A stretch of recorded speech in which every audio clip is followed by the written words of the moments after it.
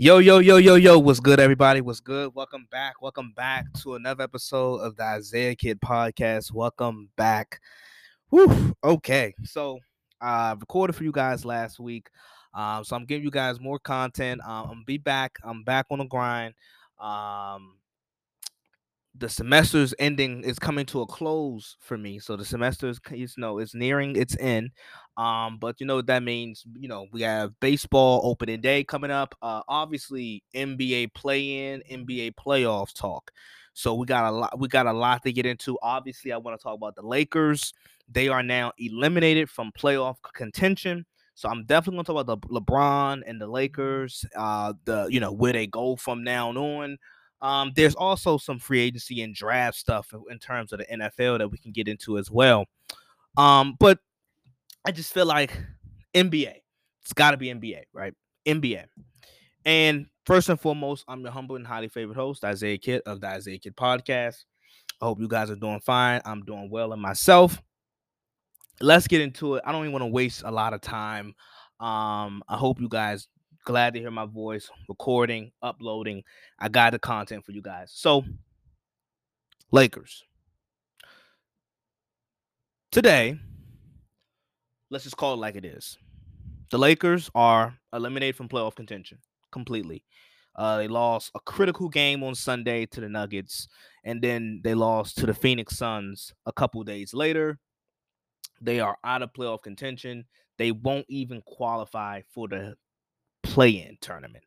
They won't even qualify. The Lakers won't qualify for the play-in tournament. And where do I start? Like, Frank Vogel, there's always got to be a fall guy. You know, there's always there always has to be a fall guy when stuff like when there's so much expectations, so many expectations going into a season of surrounding a particular team, and the team just completely disappoints or falls short of that expectation.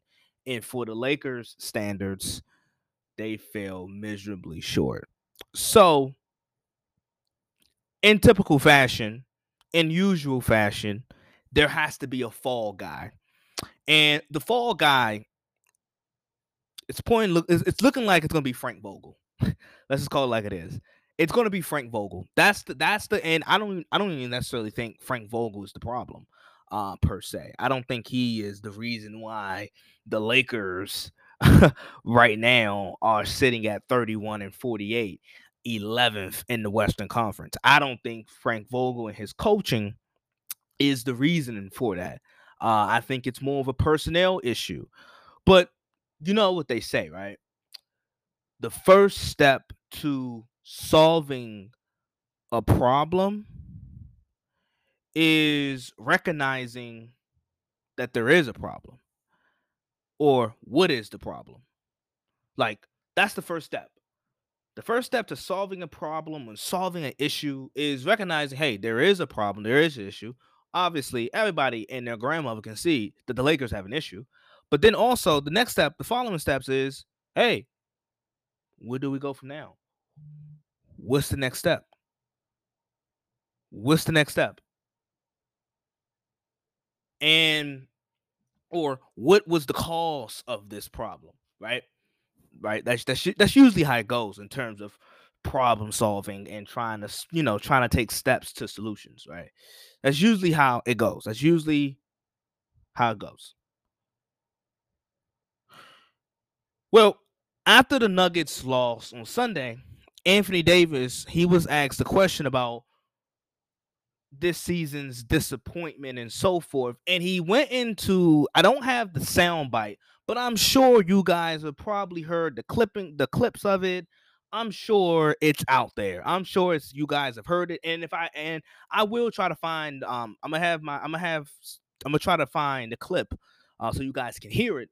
But essentially, Anthony Davis alludes to injuries and health or lack thereof for the Lakers being something that somewhat held them back this year. That's essentially what he says. Anthony Davis says injuries and health held the Lakers back from being or reaching their full potential. That's what he said. And Anthony Davis, boy, oh boy, I know he's not mentioning health. And before I go into my whole spiel, as I promised, I have the clip for you guys right here. But here's Anthony Davis. Because of sort of the nature of the big picture issues that you guys had to face. No, I think the biggest thing that I think about personally is what we could have been. You know, we stayed healthy all year. What could we have been? You know, of course, you got to figure out, you know, the kinks early on. But, you know, after it takes that 10, 12, 15, whatever amount of games to figure it out, you know, you get close to All-Star after All-Star and you're rolling, you kind of feel like, okay, what could we have been if I was healthy all year, Bron was healthy, you know? K Nunn is healthy. Like, you think about those things, you know, we put this team together, look really good on paper, but we haven't had a chance to reach that potential with guys being, you know, in and out of the lineup. So the most frustrating part about, you know, this season, just not being sure of what we could have been. Okay, so you heard that, right? That it was pretty funny. He talked about, obviously he alluded to himself. He's only played 40 something games. Anthony Davis, he's missed half of the season. And then LeBron, of course, he's had his fair share of injuries as well. And then he took time to mention Kendrick Nunn.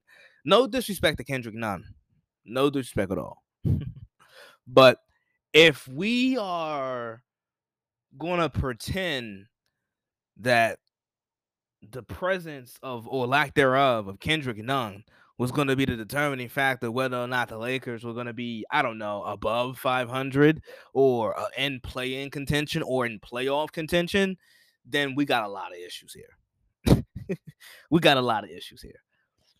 And like I said, that's no disrespect towards Kendrick Nunn, but I'm just keeping it. I'm like today, I just gotta keep it real. If we are going to sit up here and act like the health of Kendrick Nunn, and I hope he does get healthy, and I think Kendrick Nunn can be a productive player, in the right environment. But if we're gonna sit up here and say the Lakers season was dependent, was a determining factor, Kendrick Nunn and him playing in his presence, like, please, can we stop with that? Anthony Davis, we don't need to see more of this. And he alludes to him and LeBron playing more and Westbrook. And for you guys, for my listeners, Westbrook, LeBron, and AD, those three, they played 21 games together. They were 11 and 10 in those games. They were not good. They were an average team when all three of those guys were on the floor. And then I have people alluding to Westbrook playing really well when LeBron is off the floor. And when you look at it, when LeBron doesn't play or when LeBron is off the floor, Westbrook, he's pretty decent. He looks better than what he has.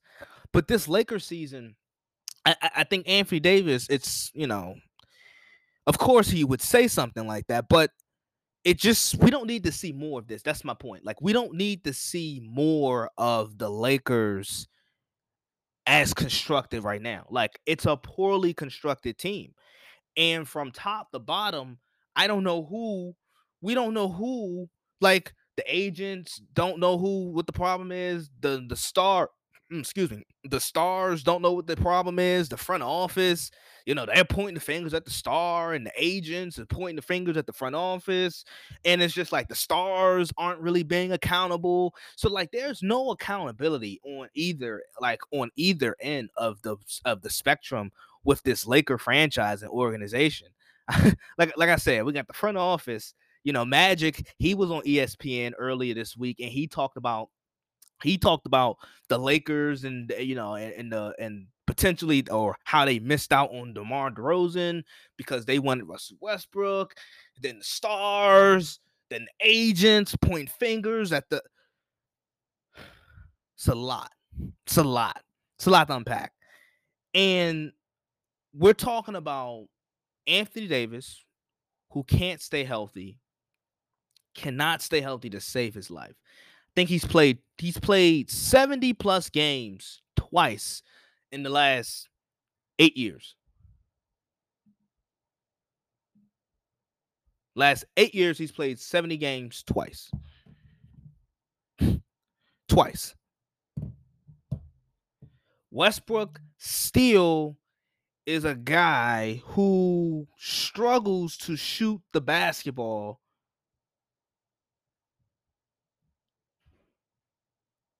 even after a decade plus in this league. He still struggles to shoot the basketball. And then LeBron, he's going into his 20th year. That is not a recipe for success. All three are expensive. All three are expensive.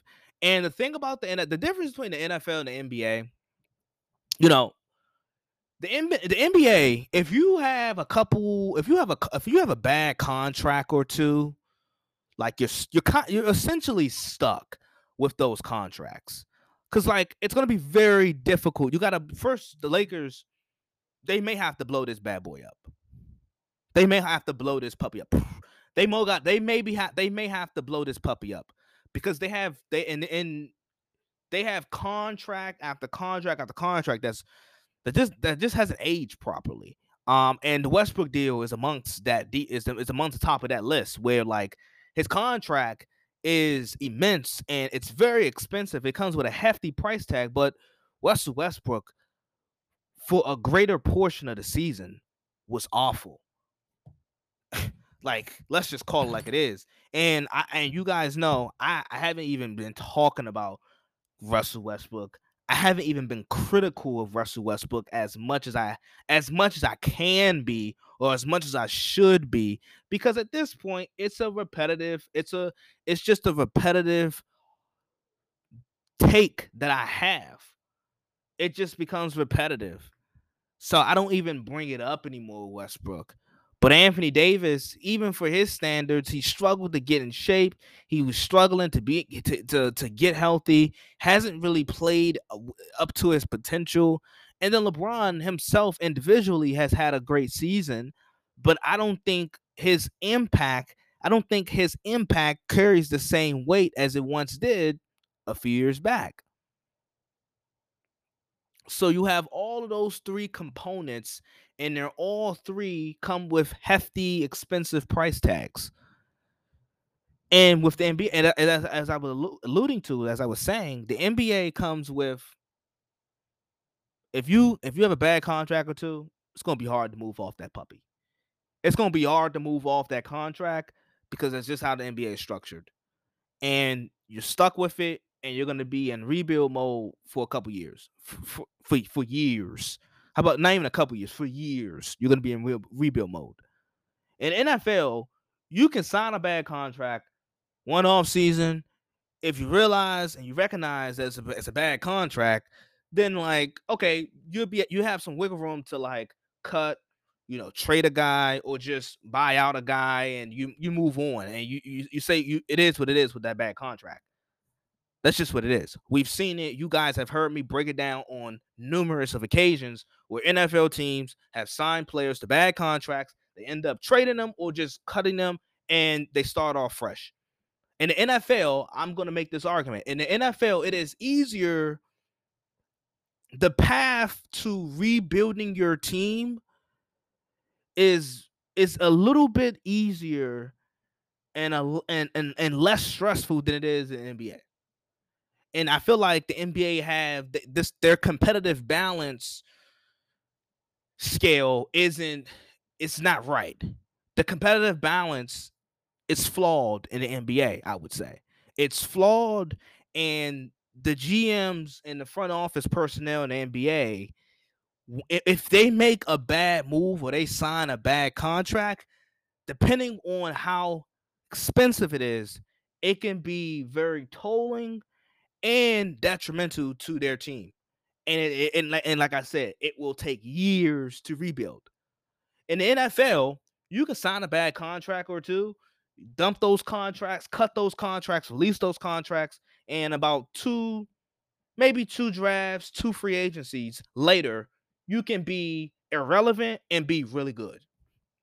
You can go from irrelevant and laughing stock of the league and be really good 2 drafts, 2 off seasons, 2 free agencies later.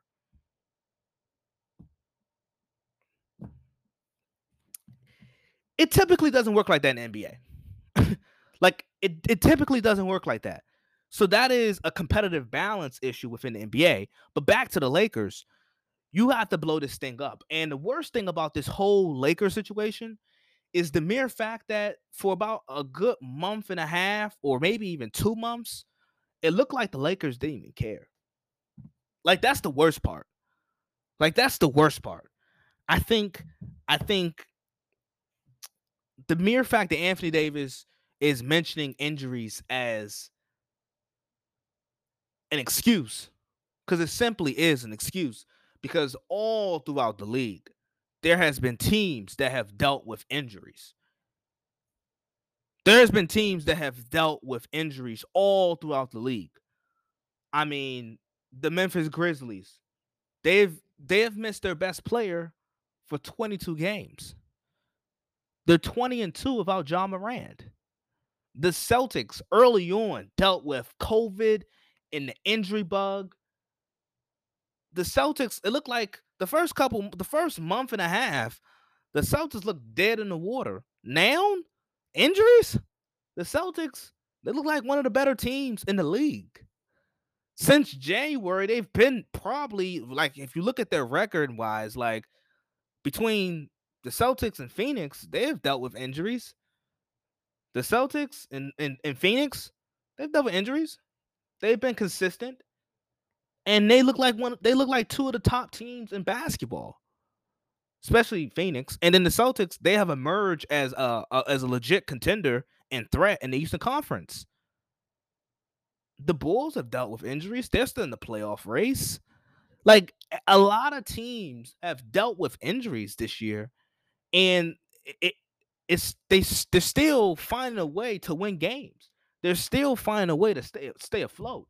So the excuse or the reasoning per se that Anthony Davis comes up with in terms of injuries and the Lakers not being able to reach their full potential, okay, that can be said for a lot of teams. Look at the Clippers. The Clippers haven't had Kawhi Leonard. Paul George just came back. Paul George just came back an hour and a half ago. The Clippers are in the play-in. They're in the play-in. They're in the 8th seed. They sit at the 8th seed in the playoffs. They've dealt with injuries. So when I hear the excuse of, or the reasoning, whatever you want to call it, I deem it as an excuse, because there's been other teams that have dealt with injuries and they're in fine position. The Nuggets, they're missing Jamal Murray. They're missing Michael Porter Jr. They're missing 2 all-star caliber players. They are still in the playoffs. They're still in the playoffs. So when I hear the excuse of where Anthony Davis says, "Hey, we couldn't reach our full potential due to injuries," it's like, okay. So has the rest of the league per se, essentially. The rest of the league has dealt with injuries. So this whole Laker thing, I think my biggest takeaways is this. You gotta blow this bad boy up. You may have it may not sound right. It may sound a bit too fast and a bit too extreme and radical, but you may have to blow this bad boy up because you got some contracts. I'm not gonna say a couple contracts, but you definitely have a contract that's gonna be very hard to move, which is Russell Westbrook. You got this is how bad the contract is with Russell Westbrook. The Lakers couldn't even pair their first round pick with Russell Westbrook's contract and take on you guys remember the John Wall deal, the Rockets deal. The Lakers tried to put their first rounder and Russell Westbrook as a package together, and the Rockets wouldn't even take that. And John Wall has played 40 games in the last 3 years. And the Rockets wouldn't even take that. I think the Lakers, so that's one of the big issues. They got contracts, especially they have at least one contract that's going to be very difficult to move. Then I think in terms of their personnel, this team was poorly constructed, and you got to look at the front office. And hey, I got to call it like it is. You got to look at LeBron James. You got to look at LeBron James in terms of him wanting what he gets, putting this team together, or wanting what he wants, and then getting it, and then putting this team together. You got LeBron has to take accountability for it. LeBron has to take accountability for this.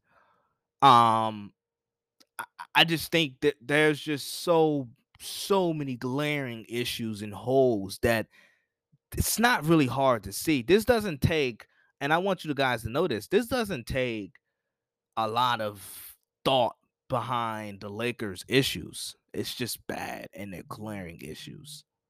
They're glaring issues. Anthony Davis got to stay healthy, but how many times are we going to say that?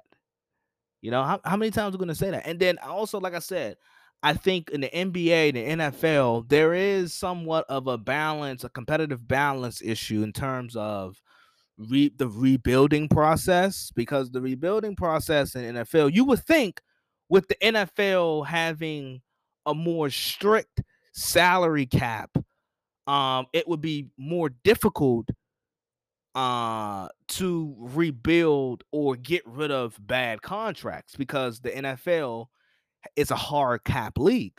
Well, it's just not like that. The NFL, at least you have the option of either trading and cutting a bad contract away, even if you have to take on somebody else's salary. You can do that. The NBA, the salary cap has so many loopholes, but when GMs run into bad contracts, it's so hard to move off of, and the rebuilding process takes longer per se. I would say it takes longer. It takes longer in the NBA, and you would think with the salary cap, with it being so loose and so quote unquote player friendly, and so many loopholes around certain restrictions, you would think that it would be easier, but it's not.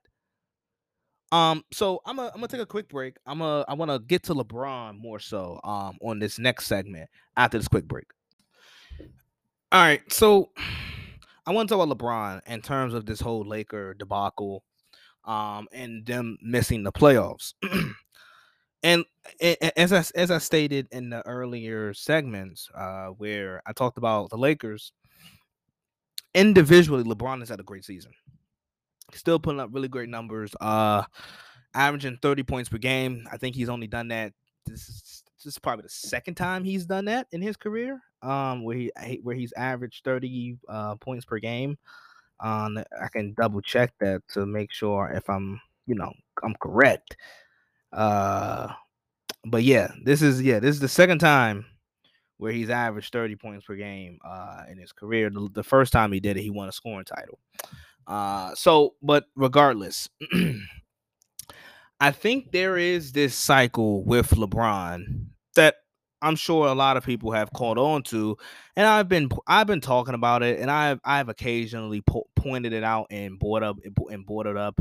And I've alluded to it being like somewhat of the sin or the downside of having LeBron James on your roster. When you have LeBron, obviously his main intention and goal is to win. Now, I think it's a bit different now that he's a bit older, now that he's going into his 20th season. Now he's approaching, all-time records such as Kareem's scoring record. And it's not to say that LeBron doesn't necessarily care about winning. He cares about winning. But I think there's other stuff that he pays attention to as well. Like I said, records, but it could be stuff on the court as well, but also very well off the court. Him going to Los Angeles wasn't by accident. Him wanting to go to LA wasn't it just wasn't because he wants to play for the purple and gold and rep the Lakers. No. He went there because he that's cool to play for the Lakers and so forth and to wear those colors, but also he's looking at other options off in terms of off the court, like so many business opportunities and so forth, and he's flourished and he's relished his stay and him being in LA. He's definitely relished that opportunity. But there's this cycle where LeBron, he gets his guys in-house, Clutch Sports, they move very influential in terms of they're very influential in the personnel decisions and moves that's made on whatever team LeBron is on. You saw this in Miami, you saw this in Cleveland, and now you're definitely seeing it in LA, where LeBron in aspects, in some aspect, he kind of takes over the franchise, essentially. And Pat Riley in Miami did it for 4 years. Pat Riley wasn't feeling it. Pat Riley was not doing it.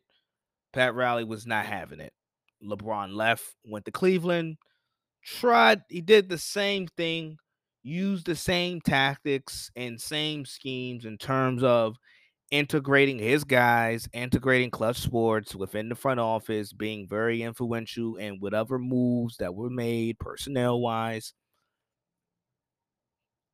4 years, it ran its course. LeBron left. Now we're in year 4 with the Lakers, where LeBron, this is usually how it goes. First couple years turns out to be really good. LeBron either wins a championship or he falls short of it. But then, usually, always, that second year, he wins a championship. He did it in Miami. Second year in Miami, he won a championship. Second year in Cleveland, the second time around, he won a championship. And then the second year in LA, regardless, bubble, championship, you can call it whatever, he won a championship. Second year. So that's typically how the cycle goes. Give him a year or two, give him a year to figure it out, to construct and balance out the roster the way he wants it. Second year, he typically comes through and win a championship. The third year, that's where things start to get a bit shaky and go array. And then the fourth year, that's where you start to see the crumbling and the collapse of what's happening. And that's the trend. That's the trend. As you guys know, I'm really good and I try my best to point out trends. And that is the trend, that is the cycle that LeBron has carried throughout his years. Since entering into free agency, since going to Miami, LeBron has this 4-year trend and 4-year cycle that he continues, that he has. Now, it'd be very interesting. As I talked about, Magic Johnson went on ESPN early this week. He basically outed and blasted and put the Lakers on blast in terms of their roster construction and how this season went. So and a part of me. All right, so I want to talk about LeBron in terms of this whole Laker debacle, and them missing the playoffs. And as I stated in the earlier segments, where I talked about the Lakers, individually, LeBron has had a great season. Still putting up really great numbers, averaging 30 points per game. I think he's only done that. This is probably the second time he's done that in his career, where he's averaged 30 points per game. I can double check that to make sure if I'm correct. But this is the second time where he's averaged 30 points per game in his career. The first time he did it, he won a scoring title. But regardless, I think there is this cycle with LeBron that I'm sure a lot of people have caught on to, and I've been talking about it, and I've occasionally pointed it out and brought it up, and I've alluded to it being like somewhat of the sin or the downside of having LeBron James on your roster. When you have LeBron, obviously his main intention and goal is to win. Now I think it's a bit different now. Now that he's a bit older, now that he's going into his 20th season, now he's approaching, all-time records such as Kareem's scoring record. And it's not to say that LeBron doesn't necessarily care about winning. He cares about winning, but I think there's other stuff that he pays attention to as well. Like I said, records, but it could be stuff on the court as well, but also very well off the court. Him going to Los Angeles wasn't by accident. Him wanting to go to LA it just wasn't because he wants to play for the purple and gold and rep the Lakers. No, no, no, no, no, no, no. He went there because that's cool to play for the Lakers and so forth and to wear those colors, but also he's looking at other options off in terms of off the court, like so many business opportunities and so forth. And he's flourished and he's relished, his stay, and him being in LA. He's definitely relished that opportunity. But there's this cycle where LeBron, he gets his guys in house. Clutch Sports, they move very influential in terms of they're very influential in the personnel decisions and moves that's made on whatever team LeBron is on. You saw this in Miami, you saw this in Cleveland, and now you're definitely seeing it in LA, where LeBron in aspects, in some aspect, he kind of takes over the franchise, essentially. And Pat Riley in Miami did it for 4 years. Pat Riley wasn't feeling it. Pat Riley was not doing it. Pat Riley was not having it. LeBron left, went to Cleveland, he did the same thing, used the same tactics and same schemes in terms of integrating his guys, integrating Clutch Sports within the front office, being very influential in whatever moves that were made personnel wise. 4 years, it ran its course. LeBron left. Now we're in year 4 with the Lakers, where LeBron, this is usually how it goes. First couple years turns out to be really good. LeBron either wins a championship, or he falls short of it. But then, usually, always that second year he wins a championship. He did it in Miami. Second year in Miami, he won a championship. Second year in Cleveland, the second time around, he won a championship. And then the second year in LA, regardless, bubble, championship, you can call it whatever, he won a championship. Second year. So that's typically how the cycle goes. Give him a year or two, give him a year to figure it out, to construct and balance out the roster the way he wants it. Second year, he typically comes through and win a championship. The third year, that's where things start to get a bit shaky and go awry. And then the fourth year, that's where you start to see the crumbling and the collapse of what's happening. And that's the trend. That's the trend. As you guys know, I'm really good and I try my best to point out trends. And that is the trend, that is the cycle that LeBron has carried throughout his years. Since entering into free agency, since going to Miami, LeBron has this 4-year trend and 4-year cycle that he continues, that he has. Now, it'll be very interesting. As I talked about, Magic Johnson went on ESPN early this week. He basically outed and blasted and put the Lakers on blast in terms of their roster construction and how this season went. So I do think there is like a part of me where it's like, this is an attempt for Genie to regain like control of her franchise, of this team. Because I think they've realized that they don't want LeBron. Like, LeBron may have may have aspirations of owning a team, but I don't think Jeannie wants him to own this Laker team. I don't think so. I think she's gonna I think that was an attempt to get back the team. Get back control. Obviously, what Magic talked about, I'm sure you guys have heard, where he talked about basically the DeMar DeRozan deal was done. DeMar DeRozan, who's had a really good year in Chicago. In Chicago, they looking like they're going to be a playoff team, definitely. But you look at Chicago, DeMar DeRozan was bound to be a Laker, and he was going to even take a pay cut. A lot of people thought Chicago paying him $26 million was a bit steep. But DeMar DeRozan, I mean, he's definitely proven that he's worth that, and probably a little bit more. But he was willing to take a pay cut to come back home to Los Angeles, along with the Lakers trying to get Buddy Hield.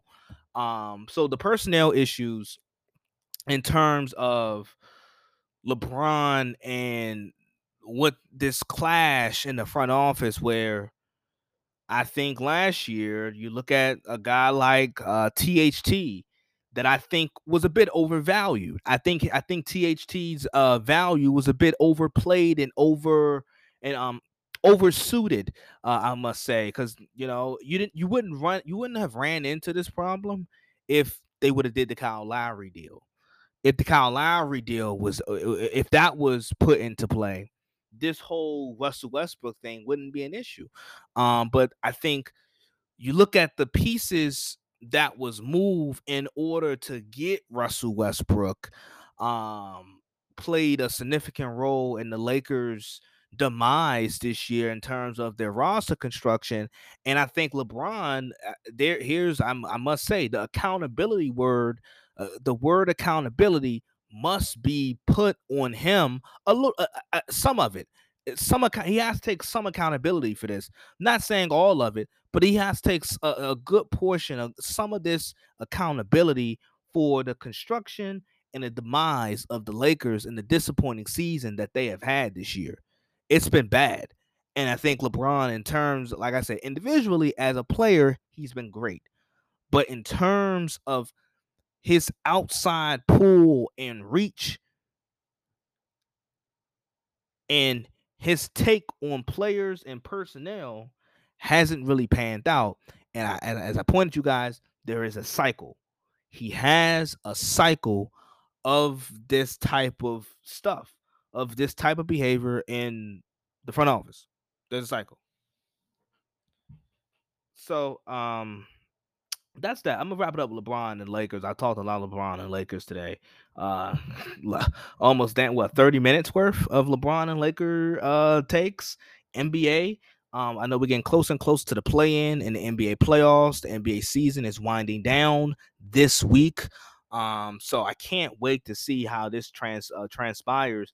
Also, March Madness. Shout out to Kansas men's basketball team. Obviously, Kansas came away with the victory versus North Carolina. And shouts out to the women's South Carolina's basketball team as well. They won the NCAA championship for women's basketball. Shouts out to South Carolina and Kansas for doing that.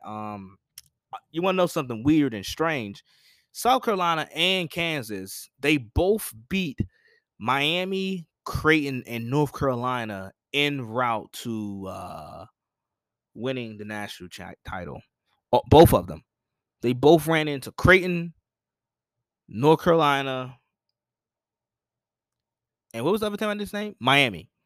They both teams beat all three of those teams en route to their national title win.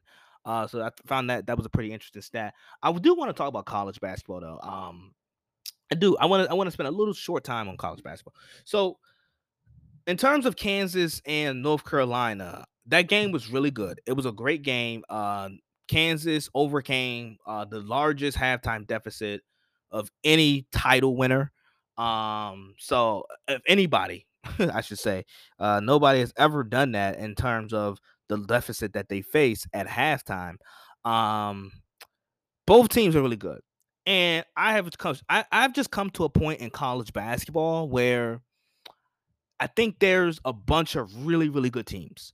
Just like any given year, typically, I think there are a bunch of really good teams. This year, I thought there were numerous really good teams. I thought North Carolina was really good. I thought Kansas was really good.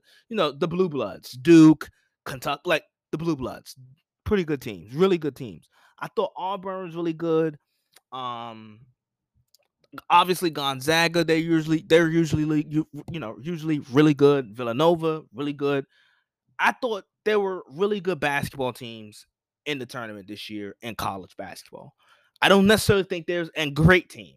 I didn't think there was a great team in college basketball this year.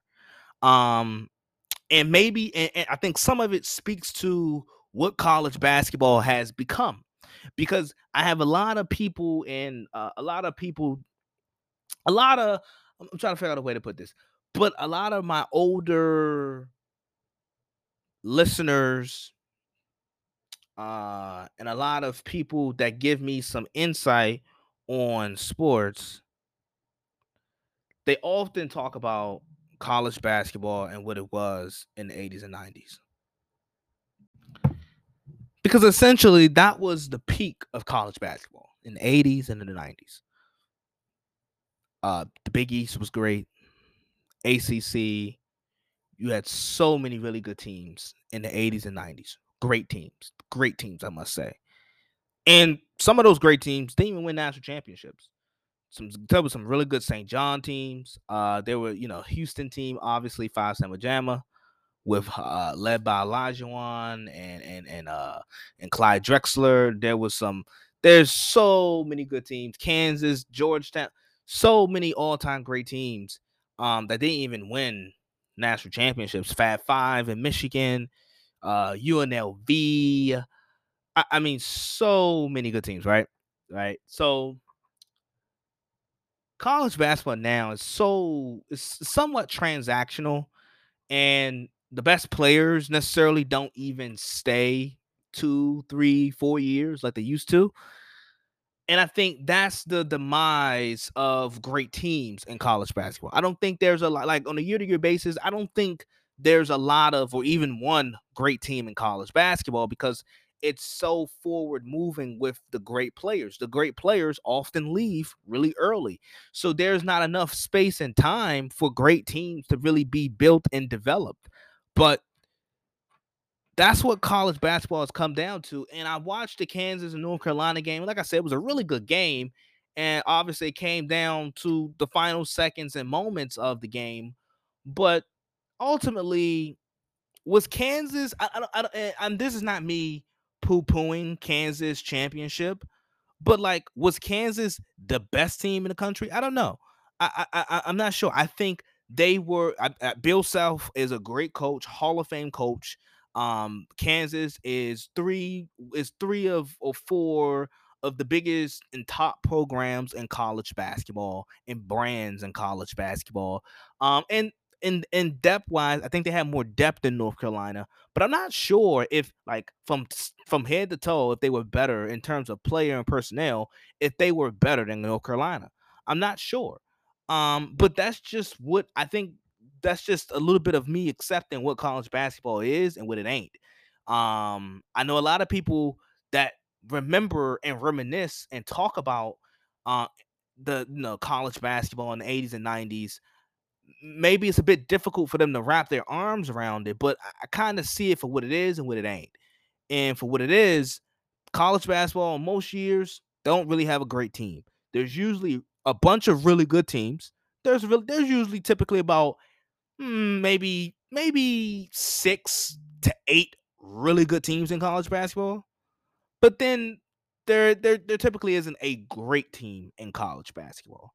And like I said, I think some of that has to do with, a lot of it has to do with the best players in college are no longer staying 3, 4 years like they were back 20, 25, 30 years ago. Simple as that. I think college basketball, I think the state of college basketball, it has turned into a sport that I think a lot of us still really, really enjoy.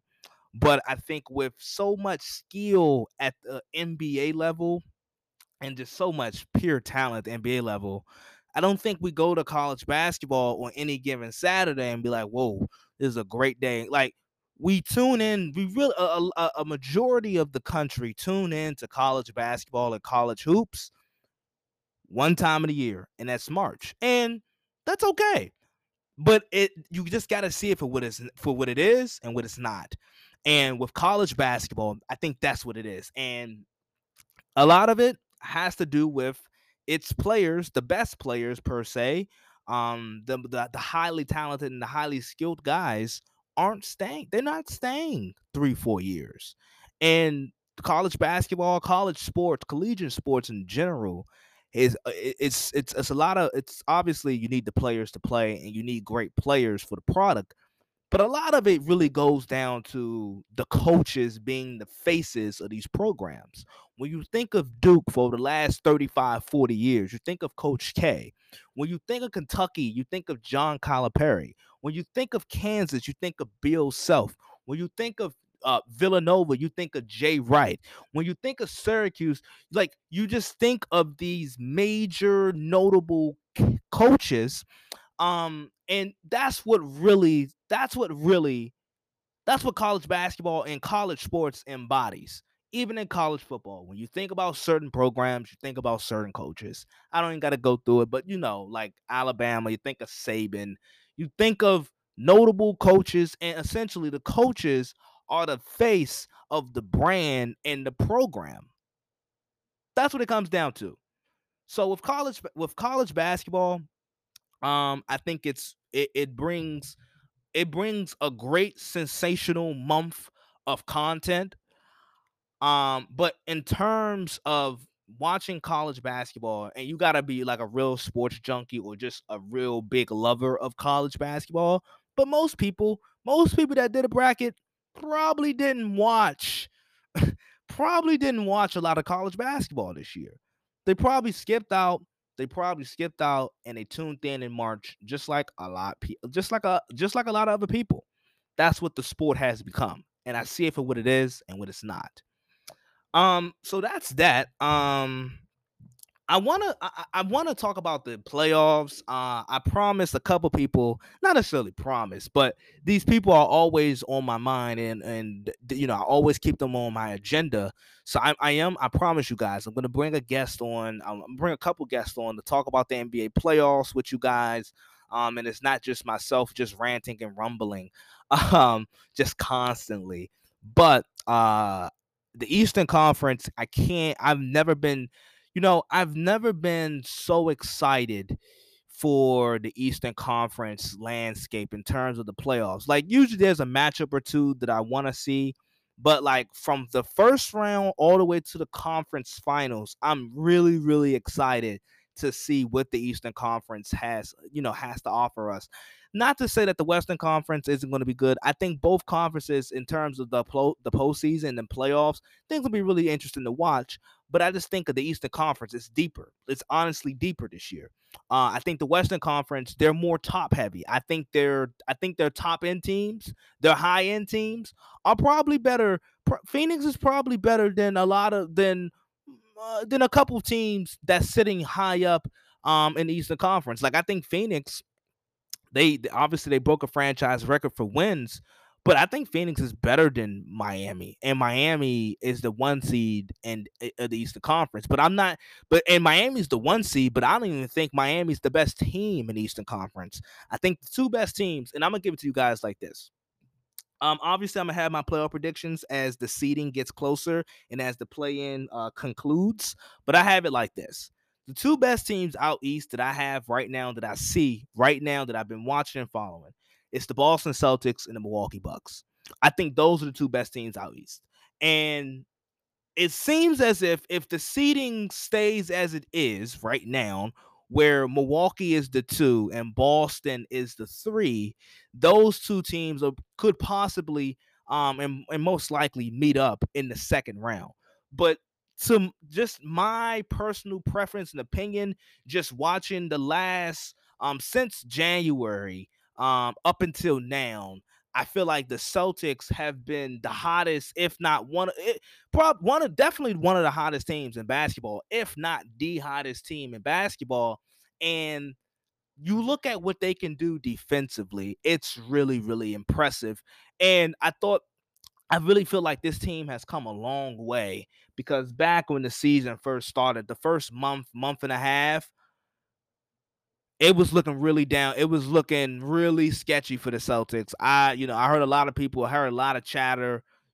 Can Tatum and Brown play together? It was a lot of that chatter going on early on for the Celtics. But then I gotta give a lot of props to Ime Udoka. I think he should be definitely the leading candidate for Coach of the Year, for what he's done with that Celtics roster. And he's brought back that defensive identity that led to them going to the conference finals, and having those deep playoff runs. You're seeing reminiscences of those type of that identity that they once had. I think the emergence of Rob Williams being a really good rim protector and being just this agile, versatile defender, he's really their secret weapon. It's not obviously we know what we're getting with Jason Tatum. I think Jason Tatum this year, just based off of this year, Jason Tatum has been a top 10 player in basketball. And he's been an all NBA caliber guy, first team all NBA caliber guy, just by my opinion. We know we know what we're getting from Jason Tatum. We know what we're getting from Jaylen Brown. Marcus Smart, he's a constant. He's gonna give you good. He's gonna give you effort minutes, great defense. He can occasionally shoot a three, and his playmaking has improved. And then Al Horford, really skilled big man. But then with Robert Williams, I feel like Robert Williams is that secret weapon where he is so versatile defensively. You can switch literally practically anything with him. If it's a guard, he can take him on. If it's a forward or a big, he can take him on. And he's an undersized center. He stands about 6'9", 6'10". He's an undersized center, but he brings his athleticism. He brings so much just spark and energy to the Celtics, especially defensively. Defensive, he's a really good catch and lob guy. He can finish and so forth. But a lot of his stuff is just intangibles and athleticism, and that's what he brings defensively. Now, Milwaukee's defending champions. I think Giannis, you know, I think Giannis has had another MVP caliber season. He probably won't win MVP this year, but Giannis, I'm not mad if somebody says, "Hey, Giannis is the best player in basketball." I'm not mad at that, because at times he looks like it. He looks so dominant. He looks so damn dominant. So, by my estimate, I think those are the two best teams in the Eastern Conference, Boston and Milwaukee. Now, like I said, I think those two teams, it looks as if those two teams are going to match up in the second round with each other. That would have been a great conference finals, but they're going to match up in the second round with each other. So I'm really curious and interested to see how the rest of this translate. I think a dark horse is obviously the Brooklyn Nets. You cannot sleep on the Brooklyn Nets. They're going to be really dangerous as well. Now, we still got to figure out what seeding they're going to get. Is it going to be the 7th seed or the 8th seed? But Brooklyn, I think, is very dangerous. But just by my estimate, the two best teams, Celtics, Bucks. Now, I'm not saying Philadelphia can't have a deep playoff run and win the Eastern Conference. I think Philadelphia, they have the talent to do so. But I have, you guys know, I have a lot of questions about Philadelphia in terms of the elements of their team. I feel like their bench, they lost some bench depth with the Ben Simmons trade. I think the loss of Seth Curry was big. You added James Harden, but historically, he's not a great postseason performer. Joel Embiid, he's going to be Joel Embiid, but what else? I think, we're looking at we could potentially have a Philadelphia and Toronto first round matchup. That could be a very, very tough matchup for Philadelphia, and a scary one. I think that has the potential to be a really deep and long series for Philadelphia if they play Toronto. I think Chicago is more so the better matchup for Philadelphia. But we'll see. And also Doc Rivers. I don't trust Doc Rivers. Doc Rivers, he's a coach where he's won a championship, but that's a long time ago, and that's we're years removed away from that. And all we have on Doc Rivers over the last since that championship win, all we have on Doc Rivers as a coach in the postseason is him blowing leads. Whether it's 3-1, 2-0, he does nothing but blow leads and underachieve with really, really talented teams. So I have my questions about Philadelphia, but I just want to give you guys a brief update on how I feel about the conferences, each conference. I think obviously out west, like I said, out west, it's more so top heavy. It's not as deep or and stack as the Eastern Conference. Now, like I said, I mentioned Boston, Milwaukee, but I think Miami, they're good enough to make a deep playoff run. I don't think they will, but they're good enough. Philadelphia, they're good enough. Chicago, I don't think they're gonna make a deep playoff run necessarily, but they had a really good season. Obviously, I mentioned Brooklyn. And then I look out west. It's top heavy. It's Phoenix. I know Memphis is the 2 seed. We'll see what they do in terms of the 2 seed and their matchup. I think their matchup is also really key. Because if Memphis have to match up with the Clippers potentially, that could be really scary with a healthy Paul George and that Clippers roster and depth versus Memphis. That could be really interesting. But then obviously, like we got Phoenix, right? Then Golden State, they're gonna get Steph Curry back. And then I like, as a dark horse, I like Dallas. I think Dallas is very boom or bust. Dallas is very boom or bust. That's why I consider them a dark horse and not a serious contender, because they're very boom or bust. Luka on any given night can look like the best player in basketball. Simple as that. Any given night, he can look like the best player in basketball, but then it's the role guys of Dallas where it's questionable. I've been to 2 Mavericks games this year, and it basically, the 2 games that I went to basically explained and exemplify what I'm talking about. I went to the Mavericks game when they played the Celtics at the TD Garden. It was a great game. Luka and the supporting Luka played pretty well, pretty decent. He had a so-so first half. He had a stronger second half, and the supporting cast played better in the second half, and they were able to squeak out of Boston with I think a 3-point victory. So, and they look really good. So it's games like that where Dallas, they look like a team that could win a round or 2 rounds in the playoffs. But then a week and a half ago, I went to the Wizards game. I went to the Mavericks versus Wizards game, and the Mavericks got completely stomped by 30. And a big reason to that, or a big reason because of that, was the role players just didn't show up. Luka had 36, but the role players didn't show up. So for me, Dallas is very boom or bust. And the games that I have went to and the games that I have watched of Dallas, they exemplify what I'm talking about. That same game, that same road stretch, they lost to the Wizards by 30. But then a couple days later, they go up to Milwaukee and beat Milwaukee, and they look like Dallas looked really legit versus Milwaukee. So they're a very confusing team. They're very, and I always said they're very dependent on Luka, and Luka is great, and he's good enough to win you a round. But as the playoffs get deeper and you play better teams and the defenses get better and the coaches get smarter, they're going to find a way to neutralize, not necessarily shut down or stop Luka, but they're going to find a way to neutralize and get the ball out of Luka's hand and force someone else to make plays. I like Jalen Brunson. I like Spencer Dinwiddie. But I'm just not so certain and sold on the fact where they can come up as second options in a legitimate playoff series. So that's just a little quick brief breakdown that I wanted to give you guys. It's just NBA content now.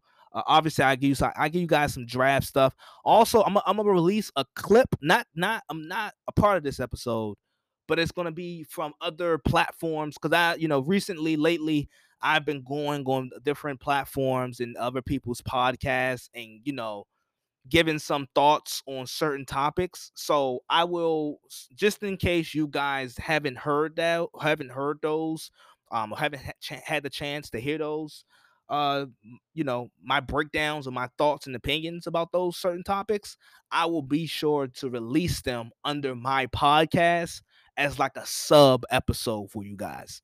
Not a real episode, not my episode, but a sub episode just with more content from other platforms and other places where I may be speaking at. Because that's also another thing. Like, you guys, it is not hard to find content it's not hard to find my content. You know, I not only do I have my own podcast, but I'm very open, and a lot of people, I appreciate it, and a lot of people have opened the door for me to come on their podcast, and I do.